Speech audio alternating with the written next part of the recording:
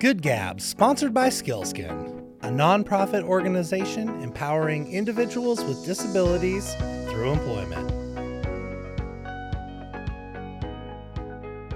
Well, welcome to Good Gab. This is Steve McBride, and we're here talking to good people doing good things. Today, we have a very special guest, Jene Ray, with me. Hi, Jene. Hi, Steve. How are you? I am great. It's a good morning. We're here in the Spokane Public Library. I think we have some audience today. Yeah. Yeah. So, yeah, we're happy you're here. And Jene, you know, the audience is really interested, like, who are you? What are you doing? Who am I? Who am I? Well, it's a great story because it is a windy path, and I think that validates everyone's path and everyone's journey. I started out hearing that I needed to go to college and get a 4-year degree with no guidance other than that. So I got a degree in French because it's fun. Awesome. And then I graduated and realized that really isn't an employable skill in Washington State. So I ended up going back and getting a master's in teaching. And so for 20 years, I was a classroom teacher. Started in high school, ended in kindergarten, kind of the downward, backward slide. Yes. And at the end of that, I really became frustrated with systems of support or holes in systems of support for both the staff and the students. And so I went to the district level to try to work on those systems. And that journey led me to Olympia. And I started my own business, a lobbying firm, and had a lot of clients in workforce development and education, ports, other things. Okay. And so just got an experience and an immersion in workforce and education in Washington and how we might be able to better that for all of our citizens. And so that work led me back to the Pierce County, Tacoma area. I was at the University of Washington, Tacoma, and oversaw a education research project. And we were in the community, and we had coaching in the community, whole child, looking at all types of needs, social, emotional needs, as well as academic. And so at that time, we were in the schools. We were in the out-of-school time space, after school and summer programming. We were just starting to get into parks and the bus system. And on the 10-year plan, it was actually going to be impacting the home and getting in the home and supporting that family in the home. And so I decided to take a chance and move to Spokane, get married to someone I'd known for quite a while, and do that whole work-life balance thing. Yeah, how'd that work out for you? Well, it caused 62 chain coffee dates is what it caused. All right. Because I suddenly didn't have Olympia and I didn't have that network. I had a lot of experiences, but it wasn't necessarily clear where my best fit was in Spokane. So I literally had 62 coffee dates, a chain reaction, and it was who should I talk to next? And it actually resulted in meeting Letitia Hill from Avista, who said I needed to talk to the current school board, Spokane School Board chair, and I met with him, and he said, "Do you know Amber Waldrop?" I said, "No." And he said, "Well, you need to have coffee with her." So, 5 months later, and very caffeinated, I arrived at I really feel like forever home, the Zone and the Northeast Community Center, and it's just been wonderful work. So the key, I think, for Amber's brave, bold vision was that we're going to start in the home.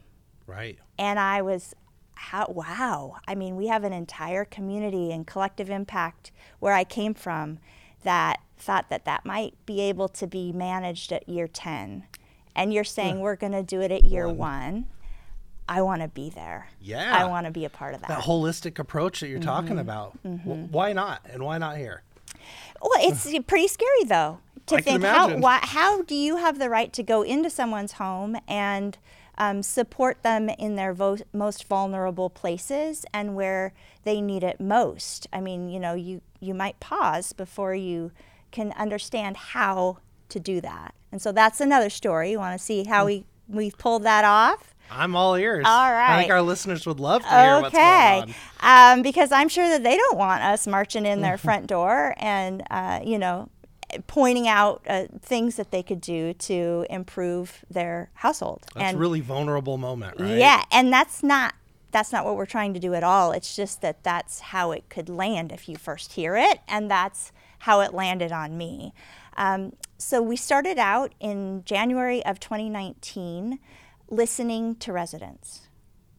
I did 62 family interviews, individual interviews, and a whole bunch of focus groups for different groups and populations in Northeast Spokane in multiple languages with interpretation and translation, in housing complexes and early learning centers, at schools all over, and just said, what do you need to thrive? What does it mean for your family to thrive? What does it mean for your family to be connected to your school and your community? What would you need so that your stress in your household was decreased? And so through these conversations, priorities that are community priorities, neighborhood by neighborhood, surfaced. And then we know where we are welcome partners to walk side by side with families and support their goals. So it started with the family and their goals. And so a couple of the things that surfaced really in the very beginning was access to healthy foods. In Northeast Spokane, we're housed in the community center there, Northeast Community Center. We serve roughly, if you're thinking about it, Division east to the Valley. Okay, yeah. And I-90 north to Meade. Yeah, so I'm thinking we have a Safeway. Yeah. Yep. And a lot of fast food. Yeah. And transportation is an issue, access to transportation. I know that STA is adding additional routes, which is great, because otherwise you have to go downtown to get another bus. That east-west connection really wasn't complete, so we're very excited about those new routes coming online. But that's just a barrier, and so you're going to do what's convenient. Of course. And so some of the work that we've done in Healthy Foods is community garden work. We have a community garden. We moved the farmers market to the community center, so it's right there. Right, centrally located. Yeah, our Hilliard seniors can just wheel on out, and they're right there on the lawn, and they can get what they need. Or if you're coming from Head Start, or you're coming from a doctor's appointment or dentist appointment or SNAP or WIC appointment, anything that happens at that community center, it's just right there on Mondays. Or picking your kids up from school, because we have several schools right across the street. We have Shaw Middle School, On Track Academy, Regal Elementary, New Tech Skill Center, Bemis is a block down, so lots of things happening. Well, yeah, what a gift to the community. That makes sense. What else is the community center doing? Oh, well. It sounds like you have your hands in a little bit of everything. Yes, we do. And one of the other priorities that surfaced through this work, and it's the zone was an original application, a federal application, to try to get a special designation from HUD, the Housing Authority, and we didn't get awarded the Promise Zone. However, that strategic work, our community said, let's do it anyway. Really? We made the plan. We sat down for a year. The school district helped. The city helped. I mean, there were partners from all over. Let's just do it. And so on that plan were 150 wonderful North Star goals for Northeast Spokane. Only 150? Only 150. And so Amber and myself, two part-time employees, housed at the community center, we thought, let's go out to the residents and see where they want to start. And so that's part of what we did. We're listening. Yeah. The second priority that really surfaced, even pre-pandemic, was access to mental health and behavioral health. So it Big takes issue. Yeah, it takes about 6 months if you are a Shaw Middle School student, for example, from an intake to a first appointment. if you are in Northeast Spokane. And It's a long time. if you're struggling with mental health issues or depression or anxiety, that length of time has dramatic impacts on your social sense of connectedness, on your academic outcomes, on how you fit with your family, and can have lasting effects. And so we have started a campus planning project and had so many wonderful partners across the community. One of the great outcomes was actually affects this library right here, because the library, the Hilliard Library, was moving across the street and getting a brand new beautiful building, which means that that library was vacant. And so through a lot of board conversations and community collaborations, we ended up getting that building transferred to the city so that the community center can oversee it and run it as a behavioral health clinic. Wow. Yeah. To build that campus up. Yes, yes. And in exchange, the library got the land right underneath this library right here downtown, which, what else are you going to do with the land? There's a beautiful library sitting right here. So that seemed like an awesome compromise and a way to increase behavioral health. So now we're partnering with MultiCare, and they're going to come in, and when it's fully operational, there'll be 35,000 to 40,000 units of service per year. Wow. Out of that. And so that's local, central, right where everyone comes for education or for any of the other services in the community. So yeah, take those issues of transportation right off the board. Absolutely. Now we're out there, we're in the community. And time. So another issue, we do have Frontier Behavioral Health that has some appointments for youth available up more in Hilliard, a little bit up at Market. And it's really hard after school for families, working families, to get their kids to those appointments on a regular basis. And so now, because we are one campus and we've calmed Cook Street, everybody come on up and take a look. Kids can literally cross the street with a hall pass. Fourth period. Safely. Come on over safely, have an appointment, and be back by fifth period. And so it doesn't impact the family. It makes sure that there's that continuation of care for our youth in Northeast. So many partners have come together and funded. We've got a big list of thanks for that. I can imagine so. Mm-hmm. How are you going to get that project to the finish line? What can, some of our listeners do to help you? Well, there is a little bit of a funding gap.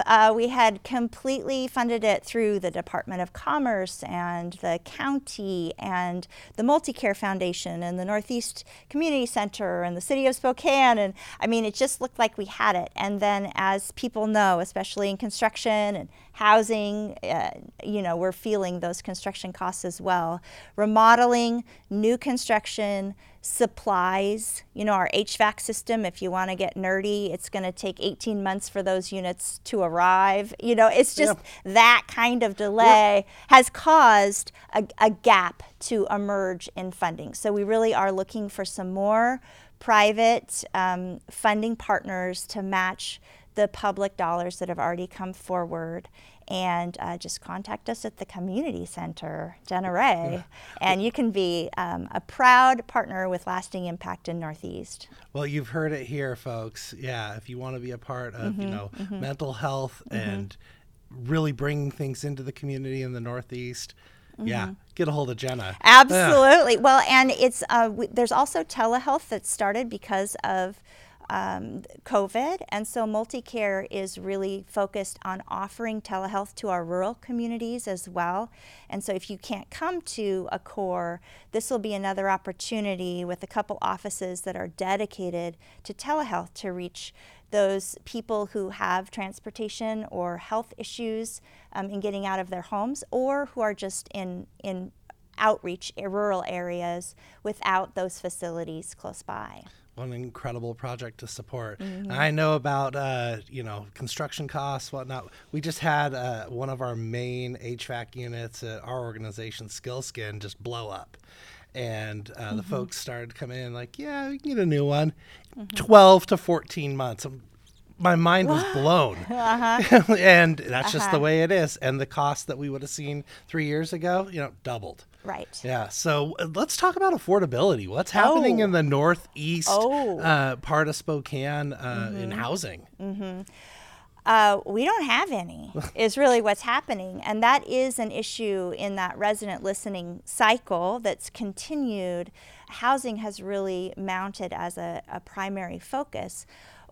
Across the street at Shaw Middle School, a third of the students, 35% of that school population turns over every year because of insecure housing. So if you're a teacher in September, you're looking at your class, a third of your class, so say 10 out of 30 students, won't be there at the end of the year because they've lost their housing. And somewhere in the middle of that year, you're going to pick up one by one another 10 students who weren't there for the framing, the sense of belonging, the curriculum that you've been building on all year. And so that's just an example. We have, actually at Shaw, they say about half of their kids are unstably housed.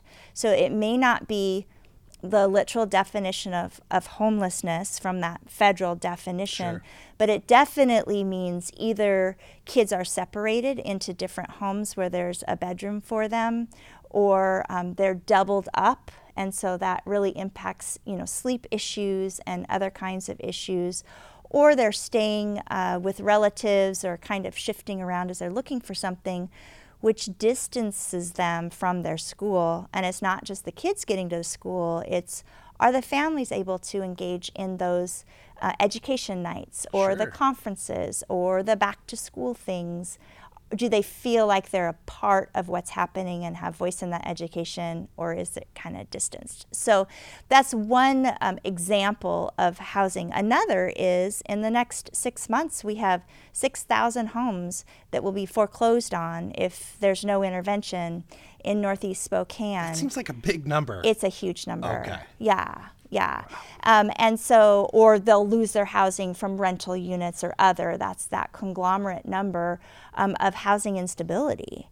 And so we've always had vouchers. Traditionally, we have a few vouchers and we pass them out. We could process more vouchers, but it wouldn't be successful because there's no place to place those people. So right now, unfortunately, the families that we get vouchers for, they are actually sent to other communities and neighborhoods and areas of Spokane and Spokane County because we don't have those units available in Northeast. So we're taking Northeast families and we're displacing them. And that means that they're changing the schools, maybe even school districts. And they're definitely losing that social connectivity that really is one of the indicators of thriving families and neighborhoods. You have that support network. You can reach out to your neighbor if you need something or need someone to watch over something. You don't have that when you're starting at ground zero. Right, yeah, it takes time to build that trust. We are very excited about the new legislation or the rules where we can actually work as a pilot in this next year in community to increase the density of single lots. So in a single family home, we could actually make that into very small multi-family homes, and that's a way to increase our housing availability. And we're really excited about that. Actually, I'm also another hat. I'm chair of Lumen High School, and one of the issues that we have is where can we house parenting teens that are under 18? What if now that we have this, we could have a duplex with 2 of those parenting teen households, throw a little auxiliary dwelling, right behind them with an adult that would be that support system, case managing and supporting. And now you've housed 2 families that had literally no other place to be housed simply because of this pilot that our community is undertaking. So very excited about that potential. That seems like a really creative answer to a real problem. So there's, the people that qualify for vouchers, we are working really hard to get vouchers and to find places for them. And then there's a whole other big sector of people who are not stably housed. who, they're just sort of one paycheck from losing their home, and they need support too. And so we're building out at the community center a project where we're providing that eviction prevention, that diversion. What is it that you need to spend your money? Do you need to fix your car instead of paying rent this month so that you can get to work and pay rent next month? So help people make those hard choices. We'll spot you that rent and support them, have a conversation. Are you accessing SNAP? And are you accessing all these things that you are able to access? Do you have affordable childcare? Because we can help you get that Working Connections childcare or whatever it is. And so that they have the resources to stay in those homes. You know about the rental increases, right. So even people that were stably housed before, that now they're struggling to pay that gap rent to stay in their same unit, and there's nothing more affordable if they move. Right. And so we have financial education classes and other programs at the Northeast Community Center so that those families can understand how they can maximize their earning potential, which kind of leads to workforce development. Are you ready to go there? Well, I would really like to talk about this idea of catching people before they become unhoused. Yes. I think that kind of work in our community can really affect, the bigger homelessness issues that we're seeing. Because when people go from housed to unhoused, a lot of things can happen and snowball quickly. Let's catch people there. Yeah, and there's something called ACEs. It's some research that came out of the 1990s in California, Kaiser Permanente. It's called Adverse Childhood Experiences. And homelessness is one of those adverse childhood experiences that can lead in adult life, the data shows, to health issues, to all types of other issues. And so why should we create trauma in order to fix a family situation? And currently, the way that our systems are created, you need to be in a shelter for 3 days before you have enough points to get rehoused. And so while that is a necessary program and there's a need for that, we would like to prevent families from being in that situation where that child suddenly doesn't have a home, doesn't know where they're going to be, has lost that connection with all of that stress that comes with that. And so that's why we are going to have this side-by-side kind of diversion program, the eviction prevention program. A lot of people don't understand about free mediation, right, or don't understand about how they can actually work with the landlord to make a repayment plan. And so that type of education can help them from making snap decisions. It was actually sad and really made us sit up and say, we need to lead in this area. Very early on, a resident came in, single senior resident came in, and she said, 2 hours ago, an eviction notice was on my door. I'm going to get boxes, and can you please take my dog? And so in 2 hours, she had decided that this piece of paper on her door means that she has no house and she has to move away right away. Right. And so she was literally going to buy boxes and stopped at the center to give away her best friend. And so we're like, whoa, hold it, wait. Yeah, what can we do here? Let's talk this through. Let's talk this through. There's a solution here that doesn't involve boxes today. So let's talk about that. And so there's just so much information that needs to get out to community to support the landlords, to support the tenants, to support the social service providers who are getting all of these people in crisis coming through their doors and asking questions that maybe historically hasn't been your lane to answer. And so how can we really quickly all catch up so that we have accurate, clear information? And one of the outcomes was we stood up a unified housing messaging work group that was county-wide. And so we facilitated it from the zone and the community center. And everyone, including your brother, was involved in creating very clear flyers and other messaging tools for landlords, for residents, for providers in all of the languages that are spoken. And then we hired community health workers, trusted messengers, those cultural connectors to convey the information in a way that's appropriate and best received per community group. And so that might be a Facebook group for Marshallese speaking people, or it might be someone who speaks Arabic going to a housing complex where there's a lot of Arabic speakers and just going door to door and having a conversation, but just reaching out to community so that they know, what their next step should be and how to stay housed. Well, I love it. Thank you for doing that work. This community is grateful for that.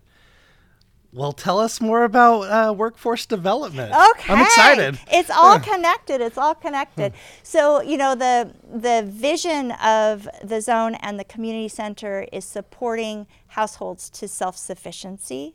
And really, it's beyond that minimum. It's so that you thrive. And that means that we have to look at not just the student and their grades and have a talk with them at school and say, you need to show up on time. Right. It means we need to dig down and see, what are the barriers to showing up on time and how can we support the whole family. And as we started to have these conversations with families around goal setting, because everyone wants their child to succeed, everyone wants less stress, everyone wants to make sure that they are able to give their family everything that family needs. So if you sit down from that really positive framework, what are these barriers? What can we work through? You see that in Northeast, they're very hard-working people historically, blue collar. A lot of the industry has been removed. The railroads went away. Kaiser Aluminum employed a lot of generations of people, went away and was not replaced by anything. And so without a college degree or some other kind of workforce training, what do you do now? How do you retool? And so there were a lot of people that ended up picking up service sector jobs. So the restaurant work and that type of work, which is a revolving schedule. Right. You never know week to week. It's off hours, and so childcare makes it really difficult because it's night times or weekends. We don't have that capacity in our community. We barely have capacity for just the 9 to 5 type childcare slot.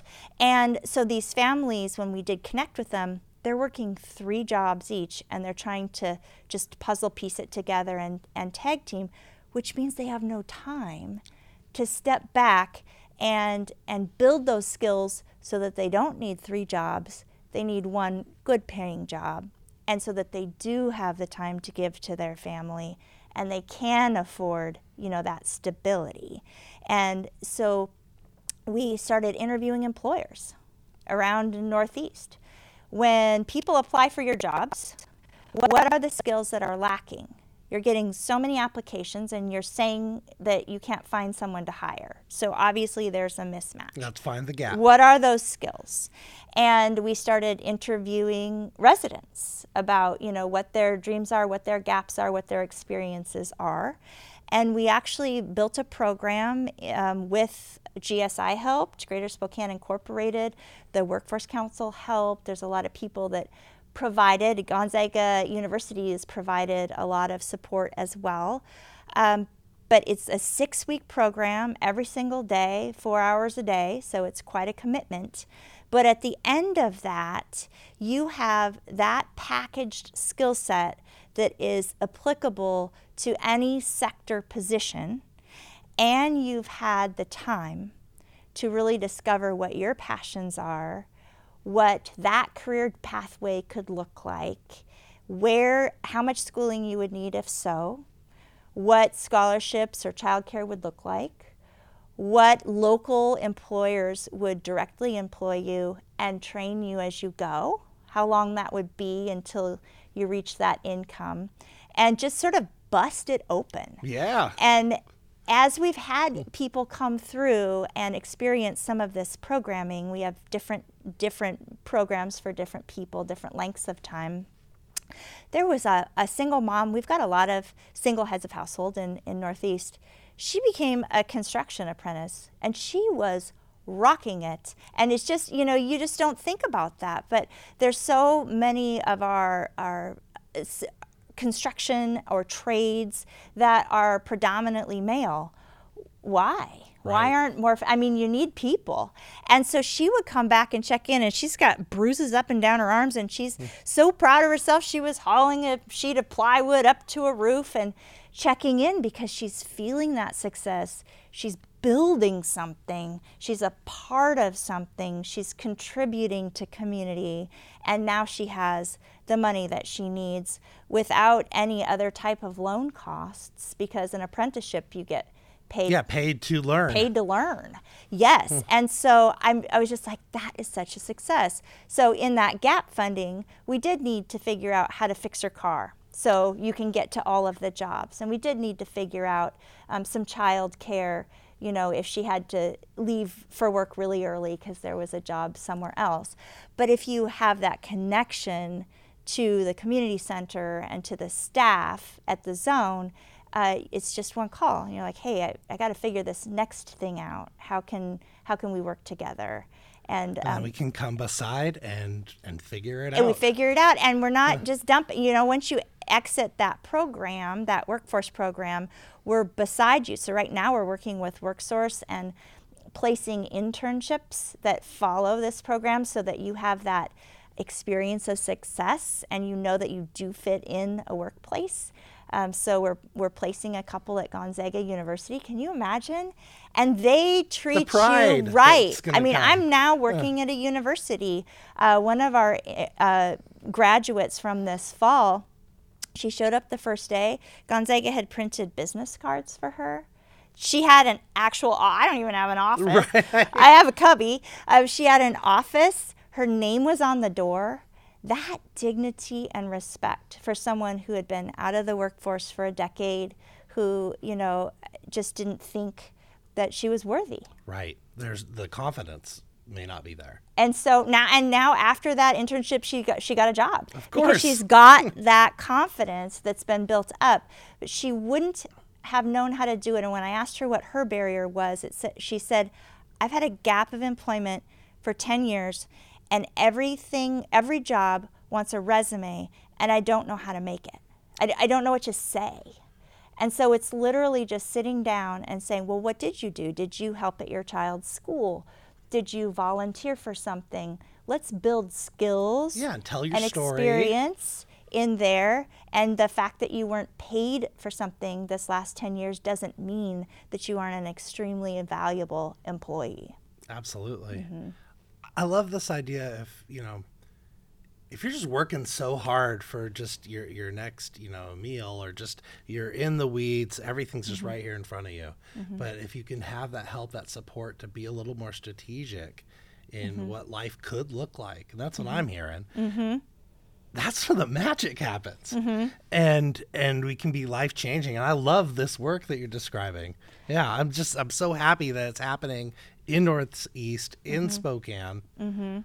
And we really want to, we are a pilot, or we're just a small geographical footprint in our larger community. And I would love if someone wants to start something in a different part of town and really walk beside people, listen to people, be that safe place, be very inclusive. I would love to share what we've done and kind of the journey, including missteps. A misstep was the beginning of the pandemic. Obviously, people need food and they're stuck at home. And so we started just getting these boxes that were given by different community partners and passing them out. And then we didn't realize that we were literally offending some people and confusing others. If you put meat and milk together, that means that you can't have that box if you're a particular dietary, religious right? I mean, it's not Sure, kosher. yeah, stuff that you just don't think mixed, about. And so because they're both in the same box, you can't have anything in that box. How easy would it be to just deliver a box with some milk in it, or deliver a box with some meat in it? Or pork products, that's another thing. There's some cultures, we assume everybody eats peanut butter. Not everybody eats peanut butter. Well, I learned something new today. Yeah, I mean, and then if that's the only thing that arrives to you, and you don't know what to do with it, and it's not a part of who you are as a family, and yet you've got to figure out how to eat it because it was the very beginning and there just wasn't very many food resources. It's a burden, not help, right? We got to, what do you cook with peanut butter? And, it's like, oh yeah, we need to step back and really listen. And so we went to all of our different cultural communities. We have a lot of Pacific Islander Marshallese and other Pacific Islanders. We have Arabic speaking, which is not a culture, it's a language. So, you can be Muslim and Christian, you can come from Africa, you can come from the Middle East. You're all speaking Arabic. So there's different norms within that. Our Slavic community, we have a large Russian-speaking community. Obviously, our Latinx population, which also comes from different continents and countries. But what is it that you're missing? What do you need? And it might be cooking oil and flour instead of like bread, because that's, they're used to making their own. Yeah, they'll make it. Right. And it's the same cost to get those things, or what vegetables are you missing? And I think that connection to community, because we did listen and they saw that we adjusted. We're just like, okay, here we go. This is better. Right. Meant that we built trust and we have built relationship. And if there are other needs, then they're willing to reach out to us, and they understand that there's no judgment. It's about how can we support you best. You know best. It's your family, and we're here. So what are your goals? And let's figure out how to get there. Incredible. Yeah. Trust, relationship equals community. I continue to hear this theme of listening, and I think that's an incredible community builder. And all the stories you've told us today just continue to support that. Like, you can think you might want to change, right? In the work we're going to do, we want to change the world. Well, you better figure out who you're helping, right? And listen to them.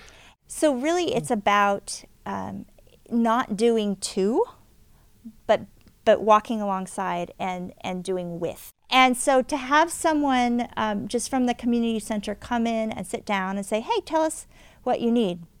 I need some clothes. Great. What else do you need? Well, I mean, this person wants to do some kind of boxing or wants to be in a sport, but we don't have money for that equipment. Okay, we can handle that. What else do you need? This one, she's just sort of withdrawn and doesn't really have any connection. Okay, well, what is she like? Let's get her in an after-school program. And so it's that trust that's built with no expectation in return, that you start with the little wins and then you get bigger and bigger and bigger. And that's why people will go to a 2-night family budgeting class to learn about how they can save money for their family and have more to spend. And then they'll be like, okay, I liked that. Oh, I'm going to sign up for something else. Yep. And then, they end up in that 6-week daily program. They end up following through with a paid internship. They end up coming back and getting help with placement. And then all of those skills that they've learned, or if they have a concern or a worry or don't know how to talk to an employer or talk to a colleague, they know our number. I mean, they're back, and then they can get that support, and it's just this much, because everyone wants to be successful. And I imagine meeting some friends along the way, too. Other support networks. Yes, and that's really a social determinant of health that the health district watches, is that sense of connectedness to community. And it's really proxy for a lot of other stability metrics for a home. You have decreased stress. You have decreased anxiety and depression. You have increased security in food, employment, education. You have a better sense of connectedness and self-efficacy so that you feel like you can actually advocate for what you want. All if you feel like you belong. Right. And so there's a few questions that we ask for any program. It might be a parenting class, it might be anything. And we always ask at the beginning of the series and the end to measure, are we increasing a sense of belonging? Are we decreasing parental stress? Are we decreasing anxiety and depression?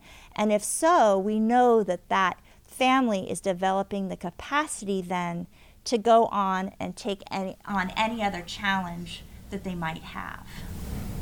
Yeah, helping in the right direction, the being effective, the holistic approach that you're describing. Jene, thank you. I just appreciate your time here today. Any parting thoughts for our listeners? Oh, I've just got so many thoughts. I've just got so many thoughts. But if you're looking to have this type of impact in your own business, really starting with that voice of the collective and working backward from that so that you're all behind the same strategies and the same North Stars. There's something called the Results-Based Accountability Framework, RBA, and the Health District is the one that helped lead us through that. And so when I talk about sense of connectedness or when I talk about reduced parental stress, we went through all of these workshops to say, what does that mean? And so for decreased parental stress, if they feel financially stable, that decreases their stress. If they have stable housing, that decreases their stress. If they have access to childcare, that decreases their stress. So do you see how our work, it all falls underneath those priorities that the community has raised, and I can imagine would work for a mission and vision for anyone. So if you want information on how that's worked out for us, I would also welcome you to contact us. Thank you so much for your time today. Some incredible conversation, and we're just happy you're here. Thank you. All right.